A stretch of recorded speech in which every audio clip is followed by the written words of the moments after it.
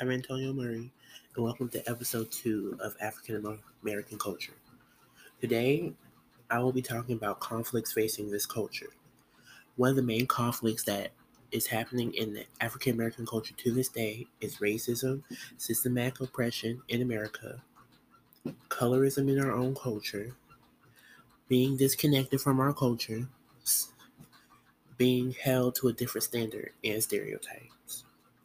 The two opposing sides are Black people, African Americans, and the races that don't like African Americans.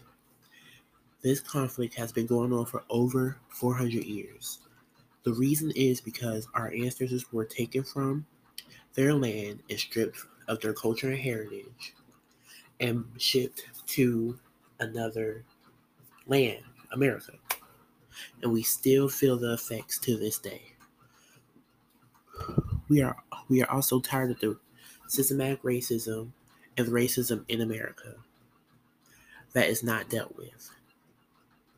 The opposing side in this conflict is in this conflict because they are the reason why we feel this way, and they are also afraid of their privilege being taken away.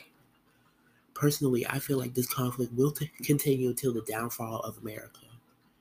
America was built on racism, and I personally feel like if we want to see a change, we have to completely start over and rebuild.